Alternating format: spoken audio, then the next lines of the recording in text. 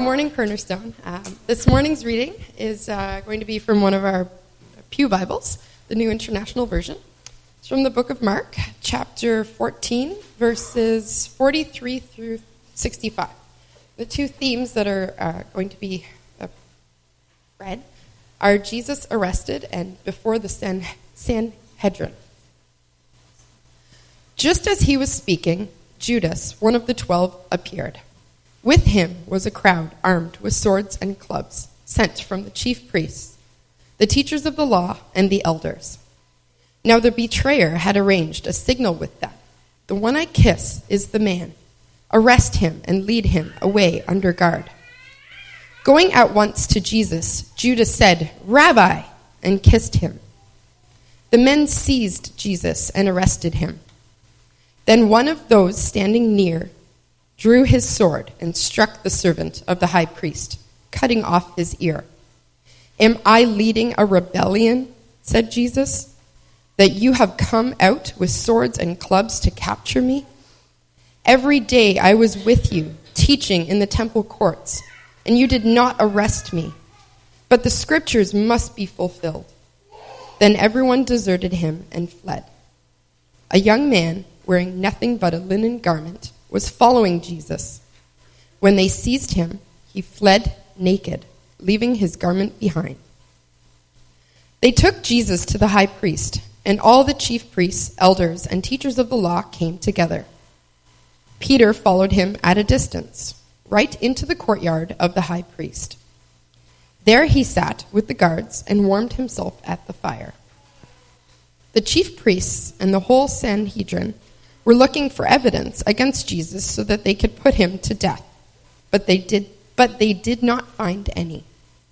Many testified falsely against him, but their statements did not agree. Then some stood up and gave this false testimony against him. "We heard him say, 'I will destroy this man-made temple, and in 3 days we build another, not made by man.' Yet even then their testimony did not agree. Then the high priest stood up before them and asked Jesus, 'Are you not going to answer? What is the testimony that these men are bringing against you?' But Jesus remained silent and gave no answer. Again, the high priest asked him, 'Are you the Christ, the Son of the Blessed One?' 'I am,' said Jesus. 'And you will see the Son of Man sitting at the right hand of the Mighty One and coming on the clouds of heaven.' The high priest tore his clothes. 'Why do we need any more witnesses?' he asked. Have you heard the blasphemy? What do you think?' They all condemned him as worthy of death. Then some began to spit at him. They blindfolded him, struck him with their fists, and said, 'Prophesy.' And the guards took him and beat him." I'd like an answer to the question, Judge. The court will wait for an answer. If Lieutenant Kendrick gave an order that Santiago wasn't to be touched, then why did he have to be transferred? Colonel, Lieutenant Kendrick ordered the code red, didn't he? Because that's what you told Lieutenant Kendrick to do. Object! And when it went bad, you cut these guys loose! Your Honor, you had Marcus inside a phony transfer. Your Honor, you doctored the logbook. Damn it, Captain! You coerced the doctor. Consider yourself in contempt. Colonel Jessup, did you order the code red? You don't have to answer that question. I'll answer the question. You want answers? I think I'm entitled. You want answers? I want the truth! You can't handle the truth! The truth that finished Jesus is the same truth that frees you. My name is Dan, and I have the honor of shepherding this group of people where we are all about knowing Jesus, growing in Jesus, and showing Jesus to others. There are a lot of characters in today's passage, and so I want us to create a framework in our mind so that we can keep things clear.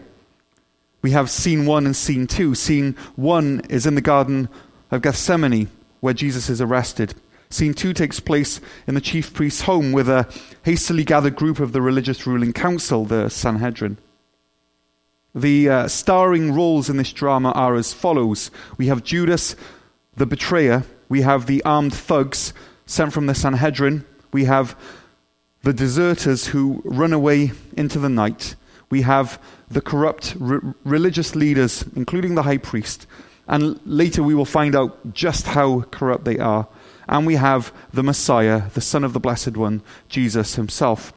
It's a fast-moving drama and one that keeps us on the edge of our seats as we watch it unfold. First, let's meet the betrayer. In verse 44, Judas is referred to as the betrayer. This is the label that has now been pinned on him. This is what he will be remembered for. This is his legacy.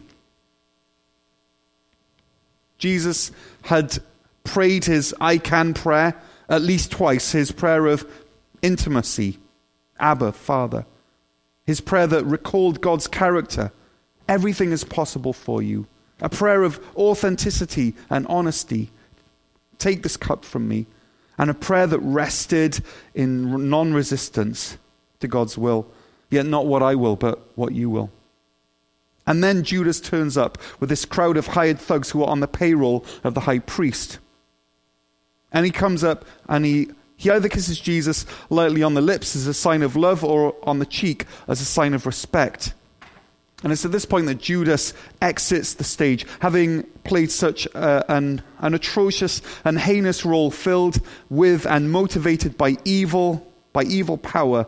This is now the last that we will hear of Judas in the book of Mark. We don't hear from him again. Meet the armed thugs. Now, these were guys who were usually tasked with forcibly collecting tithes from the country folk. Money that should have gone to the local priests instead ended up in the temple money pot. All because of these guys. Not nice people. Not nice at all. And Judas hands Jesus over to them. The Sanhedrin have not yet appeared, just their lackeys. And so presumably the Sanhedrin are somewhere between scrambling to get their clothes on and running to make it to the high priest's house after receiving this strange summons from the high priest to meet in his home in the middle of the night right away. And so Jesus is officially arrested. And one disciple, John tells us, is actually Peter. It's funny that Peter keeps this detail quiet. He flails out with a sword that he had on his person. Now his effort is laughable and he only succeeds in cutting off the chief priest's servant's ear. It's a bit of a failure. Now this servant wasn't some humble bystander. No, he was most likely leading this militia force, representing the role and power and authority of the chief priest himself. And so Peter lashes out and chops off his ear. In fact, it's most likely not even the whole ear, just his earlobe. Which kind of reminds me sometimes when I try to bowl and I'm all psyched up and ready for that strike, only to have the ball roll straight into the gutter. It's embarrassing and laughable, and everyone's watching. But here in the garden, everyone is watching, but it's not quite so funny. Meet the deserters. Now, we have to remember that the disciples did not know that this midnight raid was going to happen. That's the whole idea of a midnight raid. That's the whole idea of a raid, that no one knows that it will happen. And so they went from being sound asleep in verse 41 to suddenly being all out attacked in verse 43. And Simon Peter freaks out and goes all ninja with his sword. And then everyone, including Peter, legs it in verse 50. They deserted Jesus and fled. Mark then tells us in verse 51 about this young man who was following Jesus after his arrest. He clearly hurried there as he'd left his outer coat at home, just wearing his indoor clothes. Now, there's a good chance that this young man was Mark himself, the writer of the gospel, not one of the disciples, but a follower of Jesus nonetheless. Now, we have to remember that this is God's embryo of the future church. This is his blueprint of the new world order. This is his hope for the world. One is a betrayer. One ham-fistedly chops off someone else's earlobe. All the rest flee. And one even scarpers out of there in the buff, somehow hoping to make it home without anyone seeing him. It's a bit of a royal mess. Though to be fair on Simon Peter, even though he hightailed it out of there, he actually loops back and follows Jesus at a distance, as verse 54 tells us. He'd seen what had happened to this young man who followed too close. So he goes about it a bit more wisely and circumspectly and follows at a distance. But he does follow this mob right into the courtyard of the chief priest's home, which, as we can admit, is actually really rather brave. We will come back to this scene next week. Meet the corrupt religious leaders, verse 55 through 60 and 64 to 65. These are the folks who believe that the ends justify the means. These are the people who are so convinced of their rightness that they live life according to the maxim, by any means necessary. Now, I imagine that we all like to think that we are generally upstanding people who are mostly okay and by and large righteous. The Sanhedrin would have thought of themselves like this too. But it's only as we allow the Holy Spirit to do his work in us that we're free to look at ourselves with honesty. It's only as we look at the Lord with eyes of faith, high and exalted, seated on a throne. It's only as we hear the angels describe God as holy, holy, holy is the Lord Almighty. The whole earth is full of his glory. It's only then that we are given the grace to respond with these words, "Woe to me, I am ruined, for I am a man, a woman of unclean lips, and I live among a people of unclean lips." It's only as we see God as he truly is that we can see ourselves as we truly are. Until that moment of revelation occurs, we stay in our miserable state of being wretched, pitiful, poor, blind, and naked, Revelation 3:17. And so for sure the Sanhedrin thought that what they were doing for the greater good. But let's inventory reality for a second. Let's look at just how corrupt they were. Number one, they arrested Jesus at night, verse 46, when no one could see. As Jesus pointed out, they had plenty of chance to arrest him while he was on their turf in full view of the people. And if they knew they were in the moral right, then they would have done it like this. But instead they chose the cover of dark to spring the trap. Number two, they met secretly in the house of the chief priest in the night, Matthew 26, verse 3, instead of in the day in the normal meeting hall near the temple. Number three, none of the whole Sanhedrin could find any evidence against him. They tried, they really tried, as we see in verse 55. And so they gathered people who were willing to commit perjury, and these people gave evidence that conflicted with each other, verse 56. They still didn't have a leg to stand on. Jesus was beyond reproach. Even when some people got up and shared about Jesus, saying that he would destroy the temple made with human hands and in 3 days build another, even then, their testimony did not agree. Verse 59. So you have a nighttime sneak attack. You have meeting in a secret place. You have witnesses committing perjury. You have conflicting accounts. This is the opposite of people who had the high moral ground. These were twisted, power-hungry individuals bent on two things. Number one, keeping their power, and number two, removing anyone who would challenge that power. They jumped through many hoops and performed massive moral gymnastics to convince themselves that they were still in the right. Which is so like us, right? That is so you, and that's so me. We will do anything that we can to satisfy our guilty consciences. We will try to prove Jesus wrong. We'll try to discredit him. We will try to sway ourselves into believing that Jesus isn't who he says he is and that he has no claim over our lives. We're like spoilt children who try to convince ourselves that we are justified with stealing the cookie that mum told us not to. We are like willful teenagers who talk ourselves into stealing money from dad's wallet, even though we know it's wrong. We know we're wrong. And we know that Jesus is right. And we hate that. And we hate that he's right. And we hate that we know he's right. And we hate that he knows that we know that he's right. It's just not fair.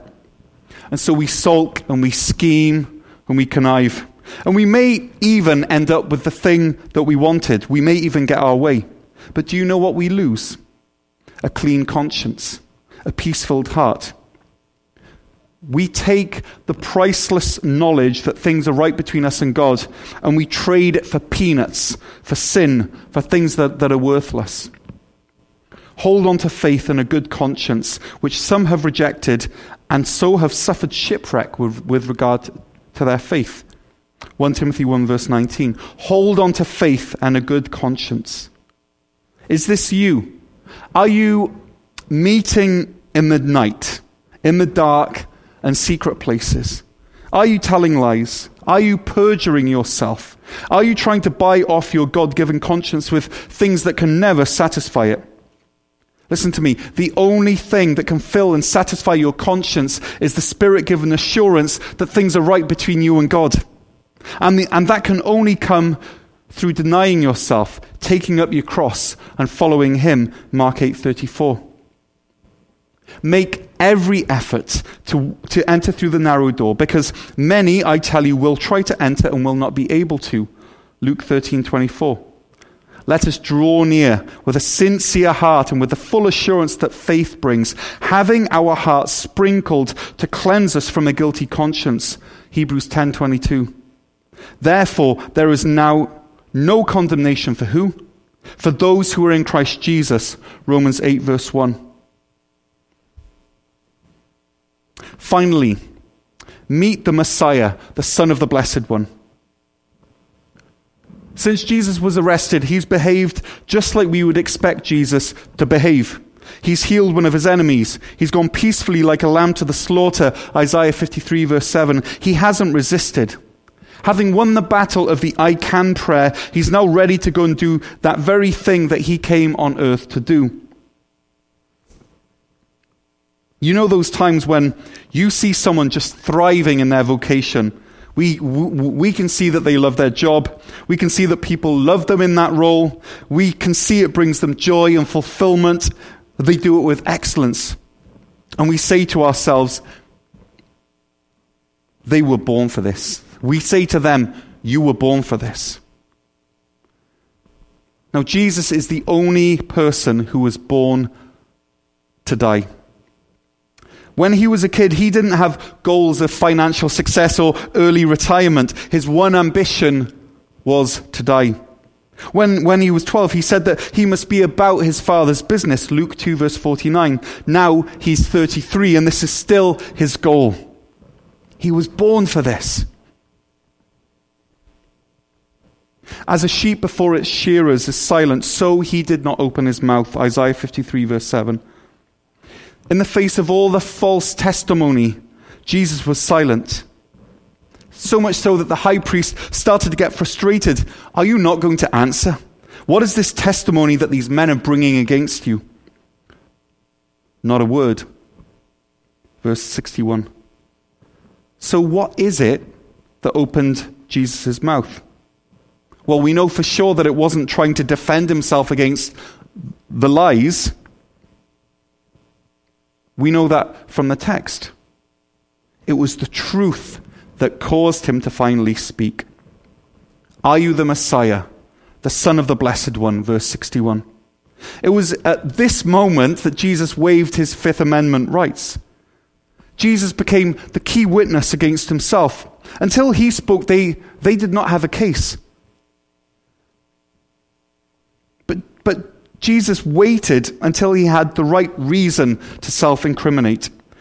He wasn't going to go to the cross over garbled reports and falsified testimonies. No way. He wanted to go for the right reason. And agreeing loud and clear that he was the Messiah, the Son of the Blessed One, well, that's a flipping good reason. I am, he said. And I don't think he said this quietly. I believe he said this loud and clear for all to hear. He said it with conviction and pride. This is who he was. No more hiding. All those times he held back because now wasn't the time. All those times he wore his glory in secret. All the times he told parables rather than speak clear statements. Those times are now done. This is a reason that he can go to death. Being the Messiah, the Son of the Blessed One. Are you listening, Father? This is who I am. Are you listening, creation? This is who I am. Are you listening, all of humanity? This is who I am. Are you listening, hopeless sinner? This is who I am. Are you listening, rebellious humans that I love so much? This is who I am. Are you listening, Satan and his angels? This is who I am. I am the one whose BFF identified as the Christ, the Son of the living God, Matthew 16:16. And I'm the one whom my worst enemy identified as the Messiah, the Son of the Blessed One, Mark 14, verse 61. I am who you say I am. The truth that finished Jesus is the same truth that frees you. The eyes of the chief priests and the Sanhedrin are willfully and stubbornly blind to who Jesus is. But one day they will see him, and there will be no doubt in any cell of their bodies that he is who he says he is. And you will see the Son of Man sitting at the right hand of the Mighty One and coming on the clouds of heaven, verse 62. You will see the Son of Man. You choose not to see now, but one day you will. And this is the choice in front of all of us. We bow now, or we beg later. We follow now, or we fall away later. We revere now, or we regret later. Hindsight's always 20/20, we say. But there will be a moment, according to Scripture, where there will be a collective hindsight of perfect vision. Everything will be made clear. Everything will make sense. When we see Jesus as the Son of Man sitting at the right hand of the Mighty One, coming on the clouds of heaven, we will all agree that Jesus is Lord. We will all be of the same opinion. The only time, the singular time in all of human's history that this will happen. But for many of us, by then it will be too late. We can look at Jesus now and be saved, Isaiah 45 verse 22, or we can look at him in glory later and call to the mountains and rocks to fall on us and hide us from the face of him who sits on the throne and from the wrath of the Lamb, Revelation 6:16. The choice is ours. See now with the eyes of faith, or see later when it's too late. Jesus says, I am the way, the truth, and the life. No one comes to the Father except through me. In a world where truth is a dirty word, let me tell you, there is someone whose very essence is truth, and his name is Jesus. We say we want the truth, like Lieutenant Caffey in A Few Good Men.